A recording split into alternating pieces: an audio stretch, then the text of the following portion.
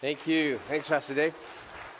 Good morning, church. Welcome to everybody. I want to say hi to not everyone just here, but everybody watching through a screen, whether you're in the Faith Center or the lobby, maybe you're at home. Thanks for joining us, and especially to anyone who's visiting for the first time, if you're a guest, welcome. Thanks for worshiping with us.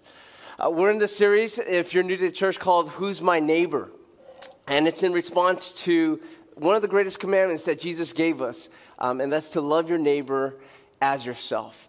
And that command can be found in a lot of places, right? It could be found in the Old Testament. It's also found in the New Testament, such as Mark chapter 12.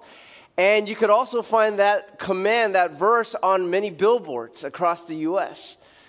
I don't know if you've heard, but Gavin Newsom, who was reelected as California's governor this past week, has paid for billboards to be put up in states, at least 7 other states outside of California, ever since the reversal of Roe v. Wade, welcoming people to California to come and get their abortions here. For example, here's one of the billboards he paid to have put up. It reads this: "Need an abortion? California is ready to help. Visit abortion.ca.gov to learn more." And then here's the thing. He puts a Bible verse on it. And I don't know if you can read it, but he says, "Love your neighbor as yourself. There's no greater commandment than these." Now, it could be that he truly wants to believe in the authority of Scripture, and this is his way of loving his neighbors. Or he could be taking a jab at anti-abortionists or mocking Christians who often stand on the Word of God for the reasons why they are against abortion. I recognize that among us listening, there may be some of you who support Newsom, you like him, you voted for him, and you have every right to do so. And then I also recognize that there might be some among us who really do not like Governor Newsom. In fact, I've heard people say, "I hate him." And so I want to ask the church, let's say he truly was ungodly in his motives. I don't know him personally, but let's say he was. I want to ask the church, how do we respond to a governor like that? No, actually, you honor him. You show him respect.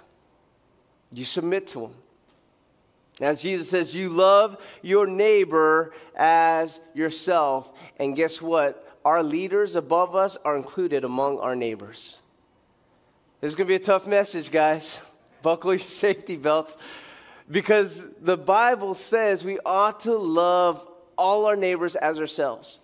Now, Benjamin Franklin is famous for saying this, that there are 2 things that are for certain. Help me out. What are those 2 things? It's death and taxes. For sure you'll have those 2 things. I want to add to that. I want to say there's at least 2 other things just as certain. That's authority and that's sin. There will always be authority over you in this lifetime, human authority, and there will always be sin at work inside of us. Right? For everybody here, everybody listening, for the rest of your life, there will always be some human authority over you. And I'm not just talking about over your country and over your state, but also maybe over your workplace. Maybe you have a boss or an employer, a manager, a supervisor. In your school, you have a professor or teacher. In your home, if you're living with your parents, you got guardians, right? Your parents or your grandparents. If you're in church, you have spiritual authority over you. You have pastors, life group leaders, ministry leaders. We will always have human authority over us. That's for certain. And just as certain as the fact is that you'll have some leader over you, you also have sin at work inside of you. And the 2 historically have never really gotten along because the sin inside of us gives us this tendency to want to defy and rebel against any authority over us. And yet, the Bible will show us that your leaders above you are among the neighbors who need to see the love of Christ come out of you. So how do we do that? How do we do that? Well, I want to invite you to pray with me. Let's open up our hearts to the Lord. Then I'll invite you to open up to 1 Peter chapter 2. Okay, let's bow our heads. Wherever you are, even if you're at home, let's bow our heads. And before we pray, I want to ask you to just really think about who is the leader above you, some authority figure that you have a hard time liking. Is it a government figure? Is it in the workplace? Is it in your home? Is it your husband? Is it one of your pastors?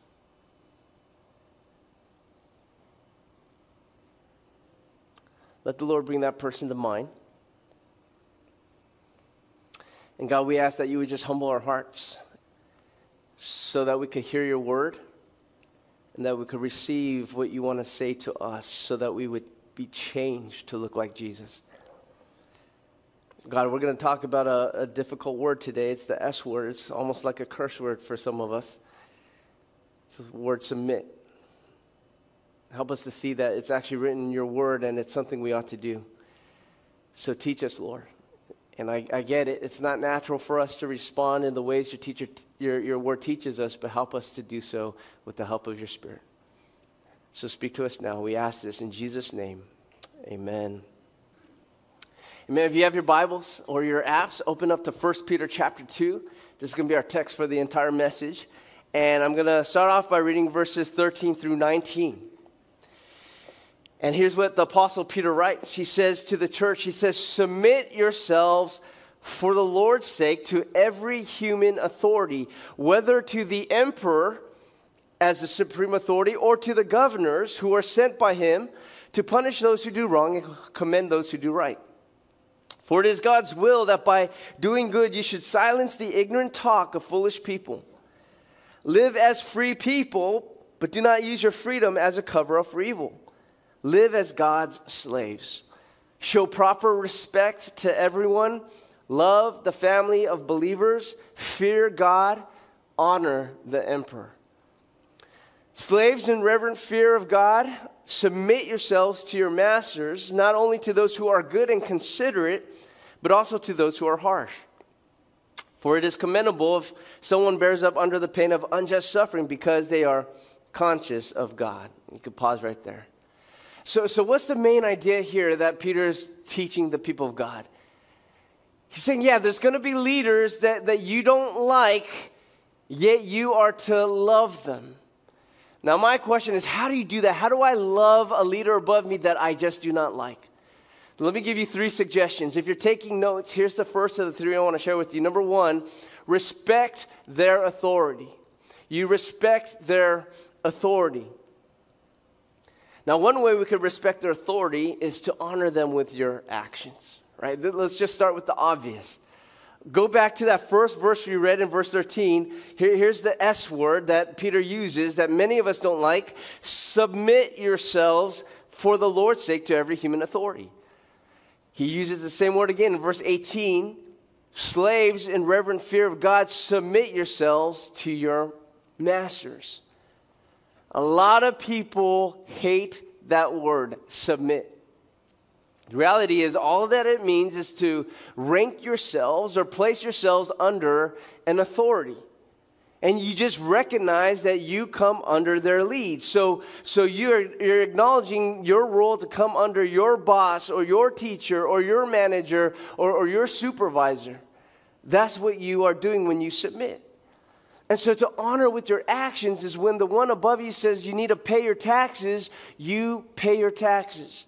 When your professor says you read this and then do this assignment, then you do that assignment.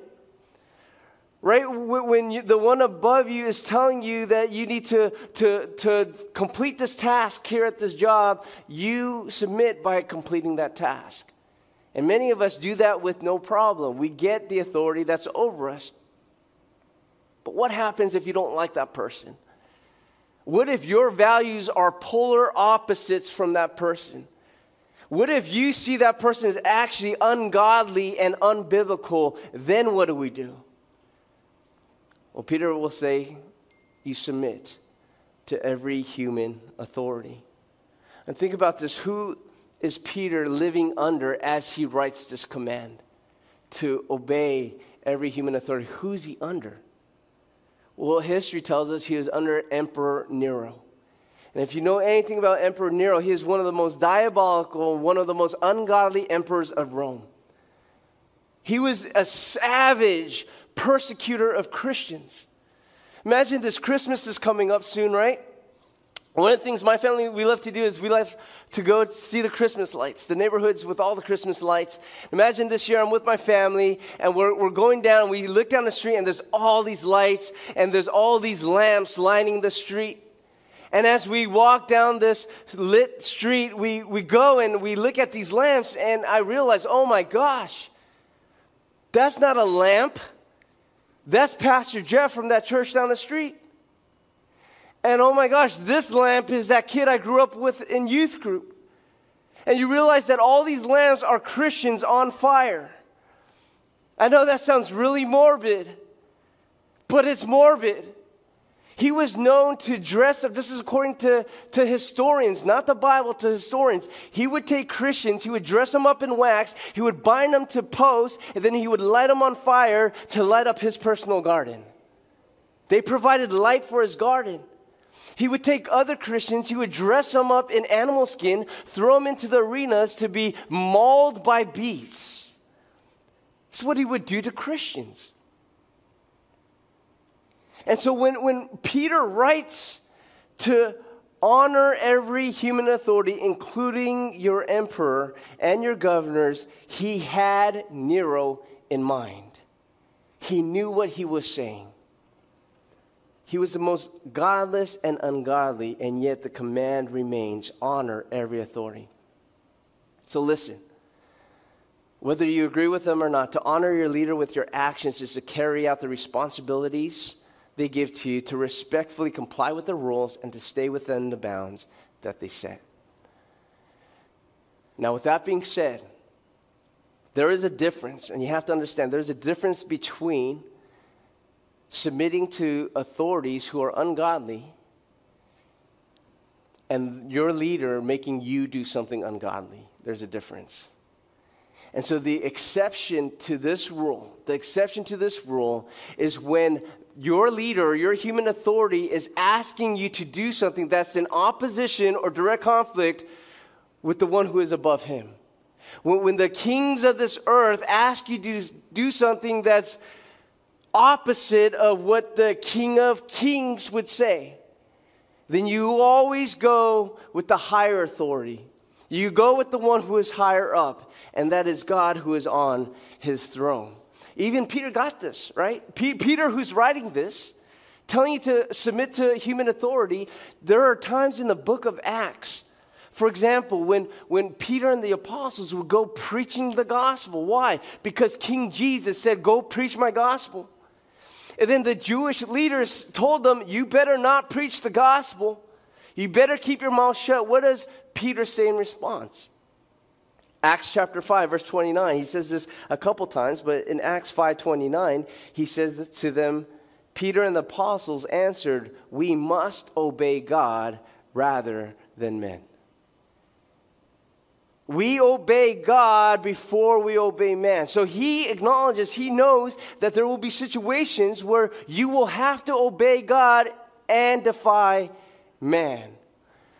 And so listen, church, listen to me. If your employer asks you to do something shady, if he asks you to cheat people or illegally change some numbers around, you submit to God as your authority before you do your employer.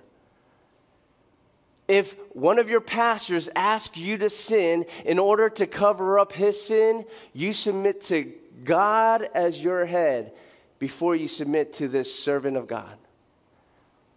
If your husband is asking you to slander this other person, joining in with him to slander this person to get his back, you submit to Christ as your head before you submit to your husband as your head. God will always be our highest authority, and you always submit to him before all. So we respect the authority that is placed among us by honoring them with our actions, by submitting so long as it's in line or not in conflict with the law of God. The law of God and the authority of God will always trump the law of man and authority of man. Not only do we honor our leaders with our actions, but we can also honor our leaders with our speech. And this is going to be one of the more challenging things to do when it comes to honor.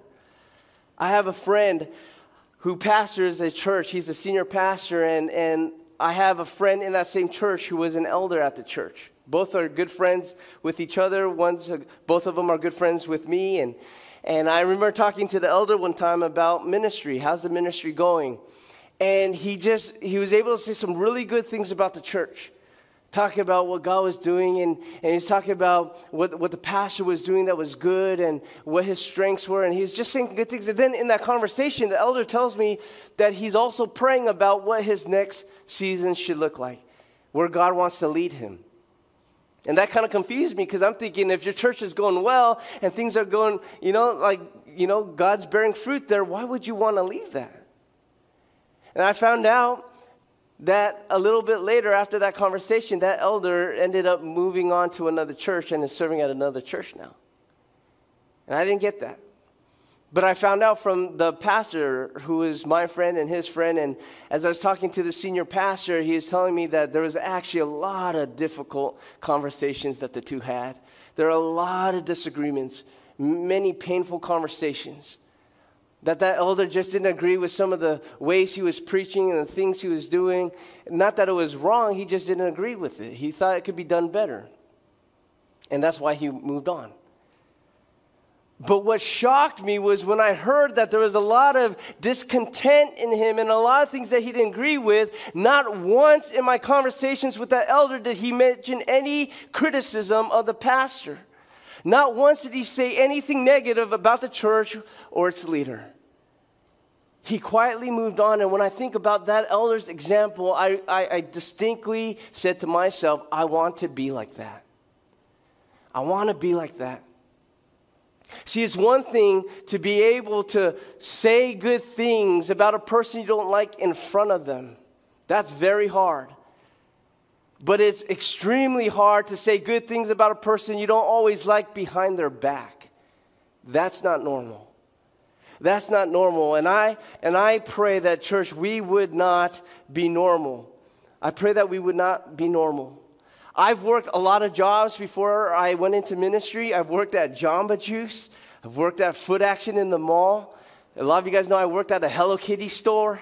I've worked in construction. I worked in the fashion industry. I've worked in the oil industry, all before I became a pastor. And I'll tell you what, every place I've worked, people will always criticize and always talk trash about their boss. Always. I think that's the sin in us, right?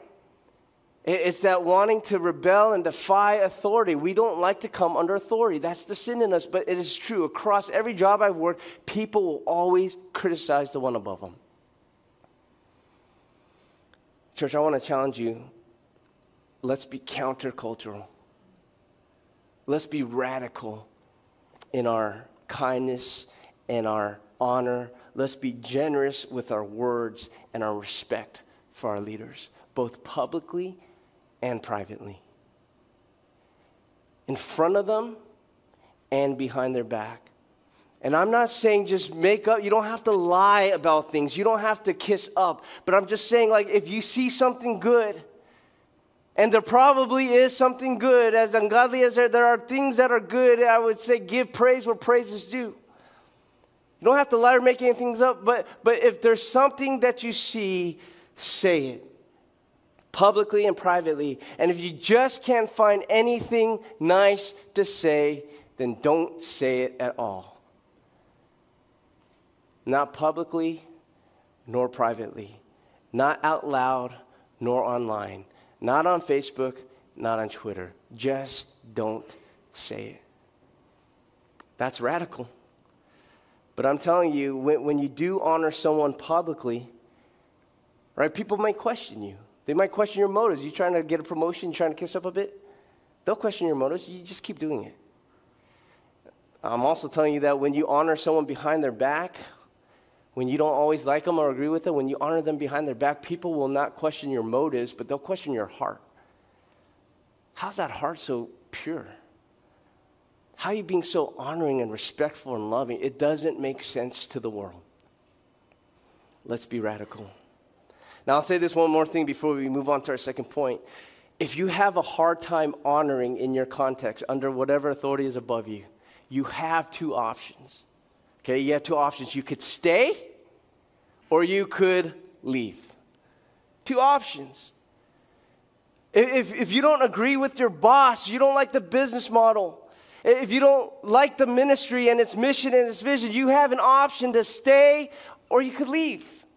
And if you choose to stay, then you honor while you are there. You pay respect and you be honorable. If you just can't do that, then I encourage you, leave honorably.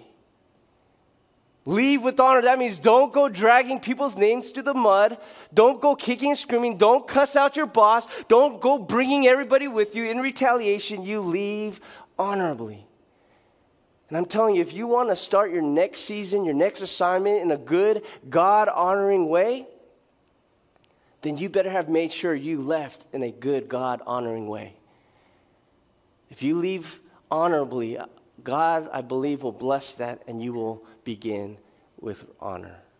So that's the first thing. You respect your authority. Let's go on to number 2. How in the world do we love the leaders we don't like? Number 2, recognize God's sovereignty. Recognize God's sovereignty. Theologian A.W. Pink says this. I love what he says. He says, as one sees the apparent defeat of the right and the triumph of the wrong. And it seems like Satan were getting the better of the conflict. But as one looks above instead of around, there is plainly visible to the eye of faith a throne. This then is our confidence. God is on the throne. I love that. When you look around, you're going to see injustices. You're going to see evil. You're going to see mean bosses, abuse of power, corrupt leadership. Yeah, it's going to look like Satan runs this joint. But he says, look higher.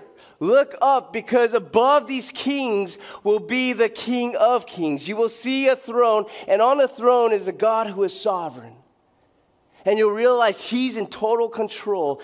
Everything is in his hands. And when you see that, you'll realize that the authority over you is there according to his sovereignty and is going to be used for his purposes. And at the same time, you're going to realize that your position under them in whatever season you're in is also going to be used for our sovereign God's purposes. So think about, who is that leader over you, near or far, that you don't like right now? Who is that person? Let me ask you this. Is that authority over you? Is that person trying to kill you? Is that the person trying to murder you? I hope not. That's a rhetorical question. If he is, you got to let us know, all right? Let us know. But probably not. And I ask that because I actually know a guy whose higher up was trying to murder him, trying to kill him, end his life. His name was David. And the guy above him was this guy named King Saul. And King Saul hated the fact that David was about to take the throne after him. So what does King Saul do? 1 Samuel chapter 24 says, he gathers 3,000 choice men. 3,000 men to chase down and kill this one man. That's overkill. Like, insecure much? Like, I got to get 3,000 men to kill this one guy. So they chase after him. They're seeking out David's life. And I love the Bible because it says that as they're pursuing David, King Saul has to relieve himself. That means he has to go to the potty. I love that detail because Disney's not going to give you that detail. Like, fairy tales won't tell you when a guy has to go to the potty. But the Bible's just giving us historical fact. King Saul had to relieve himself. And so it says that King Saul finds this cave to go and relieve himself. And it says that he takes off his robes. The word there for relieve himself is he had his clothes at his feet. Now here's the story. Check this out. This is either odd or it's God. Because that cave that King Saul happens to choose to relieve himself, deep in the same cave is where David and his men were hiding. Like, David and his men are in the depths of that cave, hiding in the darkness. And as they're hiding, they see this guy come in and go potty. And the guys are like, are you kidding me right now?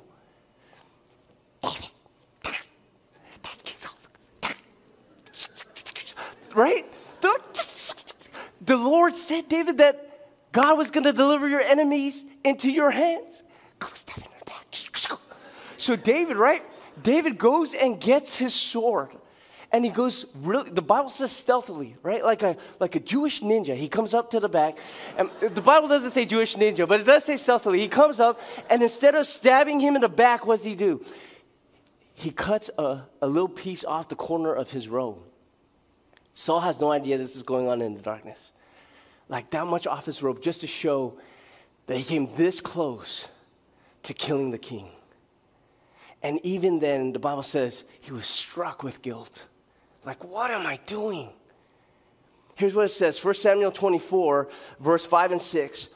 And afterward, David's heart struck him because he had cut off a corner of Saul's robe.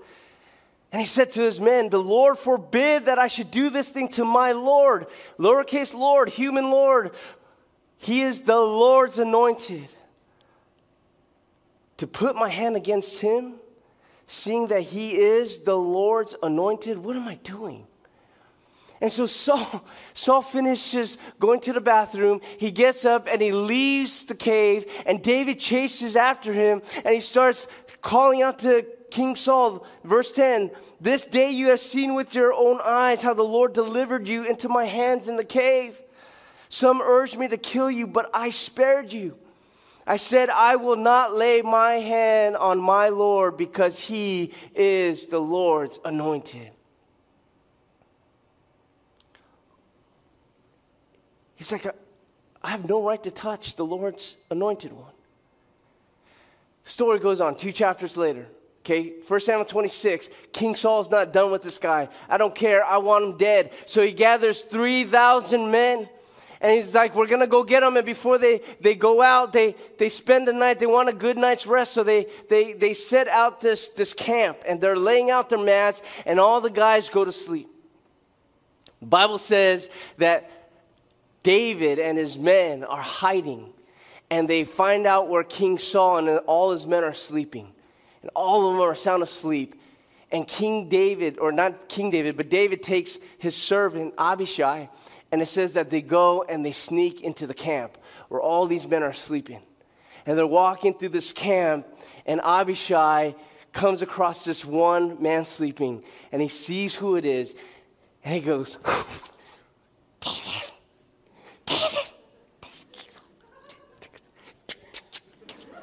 Right? And he gets it. He knows what's going on in David's heart. He's like, David, I get it. Look, you don't want to touch him. Give me the word. Give me the word. One shot. I won't strike twice. I'll get him one. He'll be dead. You'll be king. Just give me the word. Just go back. Right? And David goes, no. And he says to him in chapter 26, verse 9, David said to Abishai, do not destroy him. For who can put out his hand against the Lord's anointed and be guiltless? So what does David do instead? Don't touch him. He takes King Saul's spear, which is right there in the ground next to him. He takes King Saul's water jug, and he runs out of the camp, and it says he goes up on this hill, and he wakes everybody up. He goes, hey! And everybody's like, what in the world's going on? He's like, where's King Saul's spear, and where's his jug? And everybody's like confused, like, who's yelling at us? Why is he yelling? And King Saul, you imagine he's just groggy, he's getting up. He's like, what do you mean, where's my jug? Where's my spear? It's right there. And that's David. And imagine what's going on inside of him. He realizes that dude was right at my head with my spear. He could have killed me. And all of a sudden, something happens inside of Saul, and he calls out in 26, verse 21, I have sinned. Come back, David, my son, because you considered my life precious today. I will not try to harm you again. Surely I've acted like a fool and have been terribly wrong. I've read this story time and time again, and every time I'm so struck by King David's view of God's sovereignty. He had every human reason to retaliate against the king who was trying to do evil to him, to the king who was trying to kill him. And yet, because of his view of God's sovereignty, he was able to endure the evil of human authority. And he was able to honor the Lord's anointed. Though the king try to harm me, I will honor the King of Kings. And if God appointed him and anointed him and allowed him to be in his position, who am I to remove him? He is the Lord's anointed. Peter got it, David got it, and Paul agrees. In Romans 13, in the New Testament, Paul says this in verse 1 and 2, let every person be subject to the governing authorities, for there is no authority. There is no authority except from God, and those that exist have been instituted by God. Therefore, whoever resists the authorities resists what God has appointed, and those who resist will incur judgment. David recognized God's sovereign authority, which allowed him to endure all human authority. And so I ask you, do you believe, do you trust that your president, that your governor, that your professor, that your manager, that your supervisor, that your husband, that your grandparent, that your parents are there in your life according to God's sovereignty? Do you trust that? No matter how godly or ungodly they are, God is using them for his sovereign purposes. He's doing something through their leadership. Why? I don't know. His ways are higher than my ways. Why in the world would he ever use evil people in power? I don't know. I've seen him do it, though, in King Nebuchadnezzar, in King Darius, and men throughout history who were totally against God. He used them for his name's sake. I've seen it happen. And yet we trust what he's doing, that he's doing something not only in their leadership, but in also in our hearts. So we respect their authority. We recognize God's sovereignty. Let me give you one more suggestion. Would you write this down? We remember our priority. Remember your priority. What's important here? What's the most important thing? Right? Why do this? Why does it matter to God that he would say it through Peter and through David and through Paul? Why does he keep saying this? Well, remember the first verse that we read. Let's go back to verse 13. He says, submit yourselves for the Lord's sake. That means this isn't for your popularity or your reputation or your promotion. This is for the Lord's sake, the sake of his name, for his glory. Then we go to verse 15. For it is God's will, not your will, not your desire. It's God's will that by doing good, you should silence the ignorant talk of foolish people. God is doing something. I want you to think about this. Think about your life. What is one of the best compliments you've ever heard? What's one of the best things you've ever heard said? I think about it, and one of the best compliments I've ever heard came from my previous church. And I'm not about to brag because it wasn't even for me. It was directed toward Monica, who's my wife now, but she wasn't my wife at the time. And I remember we were sitting in a circle, and it was an exercise, and we were encouraging each other. And this one girl in the group says to Monica, she says, Monica, I've tried really hard thinking about all the things we've done, all the things I know about you. I've tried really hard to find something wrong with you. And she says, I can't. She said, I just can't. Isn't that an awesome compliment? I've tried to find something wrong with you, but I wish someone would say that about me. The best compliment I got from that church, someone said to me, Greg, you have pretty feet. True story. Monica and I still laugh at it because we know I got nasty feet. All right, my feet are ugly, I'm just saying. But I've tried to find something wrong with you, and I can't. Christians, I want to say to you as citizens, not only of heaven, but also of this land, like our conduct should be so good, so above reproach. And the way we conduct ourselves under our leaders, whether it's in the state or in the church, in the house or in our workplace, we should be so above reproach that as hard as they look, they have nothing bad to say and no blame to give. Because reality, I don't know if you guys realize this, but people are trying to criticize Christianity. People are trying to point out hypocrisy. but how we conduct ourselves, especially in how we respect and honor the authorities above us, it should silence them. It should get rid of any ignorance or any foolish talk against the name of Jesus.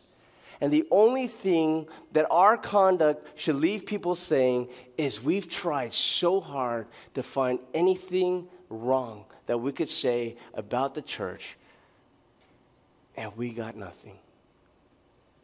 We just can't find anything to pin on you Christ followers. You Christ followers. Isn't that what we are? We're Christ followers, amen? We follow Christ. We follow his example. And Peter, as he closes this passage for today, verse 21, he says this, he leaves us with this: for to this you have been called, because Christ also suffered for you, leaving you an example. Highlight that word example, so that you might follow in his steps. I have you highlight that word example because the word in the original language means the writing under. The writing underneath. Remember when we were growing up and we would take a drawing or letters and we would put paper over it and then we would trace it just so that we can get an exact copy? That's what we have a picture of. Jesus is that writing underneath. He is what we are supposed to copy our lives over. So that when people see us, what do they see? They see Jesus. He's our example. Well, what example do we have? Well, Peter recalls the time remember when Jesus came under authority and he was handed over to the authorities? What does he say? Verse 22, we go on. During that time, he committed no sin, neither was deceit found in his mouth. When he was reviled, he did not revile in return. When he suffered, he did not threaten, but continued entrusting himself to him who judges justly. In fact, highlight that, entrusting himself. He just kept entrusting himself. To who? To God who sits on the throne. That word entrust means to put into the hands of. I'm putting this into your hands. So he was entrusting himself to who? The one who judges, the God on the throne. Which is interesting because if you go back to the story, I thought it was Judas who was putting Jesus into the hands of the Roman authorities. And then I thought it was the Roman authorities putting Jesus into the hands of the governor, Pilate. And then I thought it was the governor, Pilate, putting Jesus into the hands of the Jewish leaders. Jesus was constantly being handed over and being put into the hands of other authorities. In actuality, what was happening? Peter tells us in verse 23, in actuality, no, it was Jesus putting himself in the hands of a sovereign God. He was entrusting himself into the hands of a Father who is sovereign. And because he trusted in the Father's sovereignty, he was able to submit to human authority. He knew God was up to something and he had a purpose. What's his purpose? For God so loved the world that he gave his one and only Son, that whoever believes in him will not perish, but have everlasting life. That's the priority. That's the priority. When we follow the example of Jesus and we trace our lives over his example, what should people see in us? Jesus. And I'm telling you, respecting authority is one of the hardest things to do until we recognize God's sovereignty and we remember our priority, that this is all for his name's sake, for the glory of God among all men. This is what it's about. Amen? I want to close with one story, and then we'll continue in worship. But one of my first jobs out of college, I worked there for about 6 years. And I was a marketing manager. I managed the marketing team, sales and marketing, and I was in charge of hiring and firing and creating a plan and creating some goals. And the company was doing well. We were doing well, right? Like profits were coming in, sales were being made. And then the company, we kind of hit this weird season. And like sales weren't doing as good, and it was just a really weird season. And then my boss, during that time, like, he kind of got into this weird space. Like everybody in our company felt it. Like he was just not himself. He was making irrational decisions. We all felt it. And then one of the things that he did that we thought was irrational was he started leasing this office building across the street, right across the street. And we're thinking, we don't even have people to fill this office. Why would we get another office space? Right? We don't even have enough supplies to fill that. And yet he leases this. And so I went from being a marketing manager to being our professional mover. Right, because instead of spending money to hire a moving company, he says, Greg, you're the young guy in the office. Can you move these offices to that office? And it wasn't in place of this office. It was in addition. And so I'm moving stuff. And so I'm taking this hand truck, right? We're not going to rent a moving truck because it's right across the street. So I'm taking this hand truck and I'm moving these big old desks, heavy desks. I'm not talking about this cheap IKEA furniture. I'm talking about like heavy desks. I'm doing this on a dolly across the street. I'm pushing the crosswalk button. I'm going across the street and I'm going up the curb. And this office was on the second floor. So I'm lugging this up the stairs. There's no elevator. I'm going through the stairwell and I'm trying to shimmy my way in. I put it in the office. I set up the computer, set up the printers, bring over the file cabinets, bring all the folders, bring all the samples, everything office to office, office to office. And I'm doing this hours, 8 hours a day, day after day, week after week. It went on for a long time. Why did it take so long? Because there'd be days when the owner would come in, and while I'm doing all this, he would just make a decision. He'd be like, you know what? I like this office down the hall, and then can you move that office over here? And I'm like, oh my gosh, unplug the computer, unplug the printer, move this desk down, shimmy it through the doorway, down the hall, then bring that desk over. And so I'm switching offices, and then he'd come in another day. He'd be like, you know what? Actually, I want Cindy's office back across the street. Can you move it back across the Oh my gosh, so I'm moving it down the stairwell, push the crosswalk button, and I'm constantly moving huge furniture and all this stuff, load by load, one at a time. And I was so frustrated. He wouldn't stop making these changes. And it didn't even hit me till yesterday. Yesterday, as I was preparing this message, I wonder if he was trying to get me to resign. Like, I never thought about that before, but maybe he's trying to get me to quit. I was so frustrated. I want to rip every hair out of my head. But I never talked back. I just did it. Never complained, never yelled at him. I just did it. You're telling me to move this over there, I'll do it. Went on for weeks. Every employee felt so bad for me. They're like, we don't know what's up with him. But I just did it. In fact, I worked there a few more years, and strangely, he promoted me to other positions in the company. But when I had to quit about 6 years after being there, I had to quit because I was going to go into seminary full time. Because I told him I want to go into ministry. And before I quit, he called me into his office. And this might be one of the best compliments I've ever heard. He sits me down, and he says, hey, Greg, before you leave, can you help me find a replacement for you? I said, of course. I'll ask around. I'll see who wants to work here. He's like, no, not just anybody. He says, will you find me a Christian like you?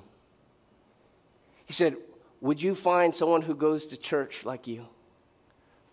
That might be one of the best things I've heard, because he went on to explain to me, I want somebody who's going to work like they're working for God. The guy's not a Christian. He was an atheist. A Buddhist, actually.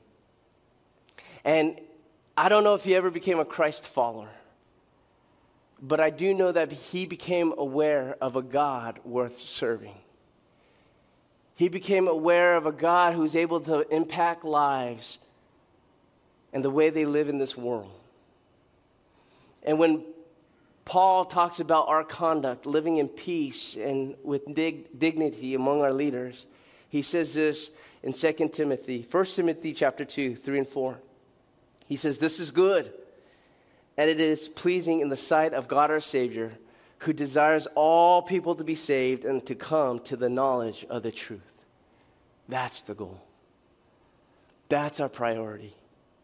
And so we will respect authority by recognizing God's sovereignty, and we will remember our priority, that Jesus will receive glory and praise and honor, and God would be made known among men. Amen?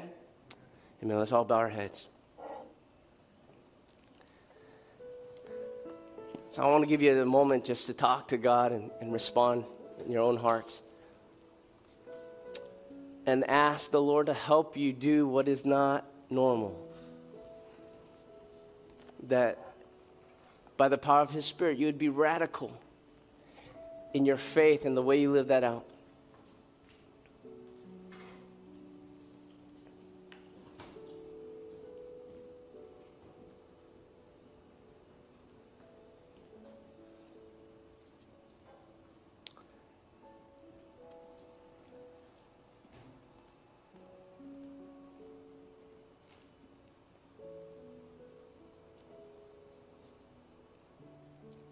And so help us, God. We want to honor you. And if that means honoring those you've put above us, then help us to do so. Help us to be people who are known for our generous kindness, our generous respect and honor, doing things that we don't need to do, doing kind things to people who don't deserve it, yet we do it because of the God we serve. And so help us to keep looking up, keep looking higher. There is no one greater, no one higher than you, Jesus. You are the King of all kings, the Lord of all lords. You're the name above every name. Help us to keep our eyes fixed and to remember who our highest authority is. So we honor you and we sing with all our hearts. In Jesus' name, amen.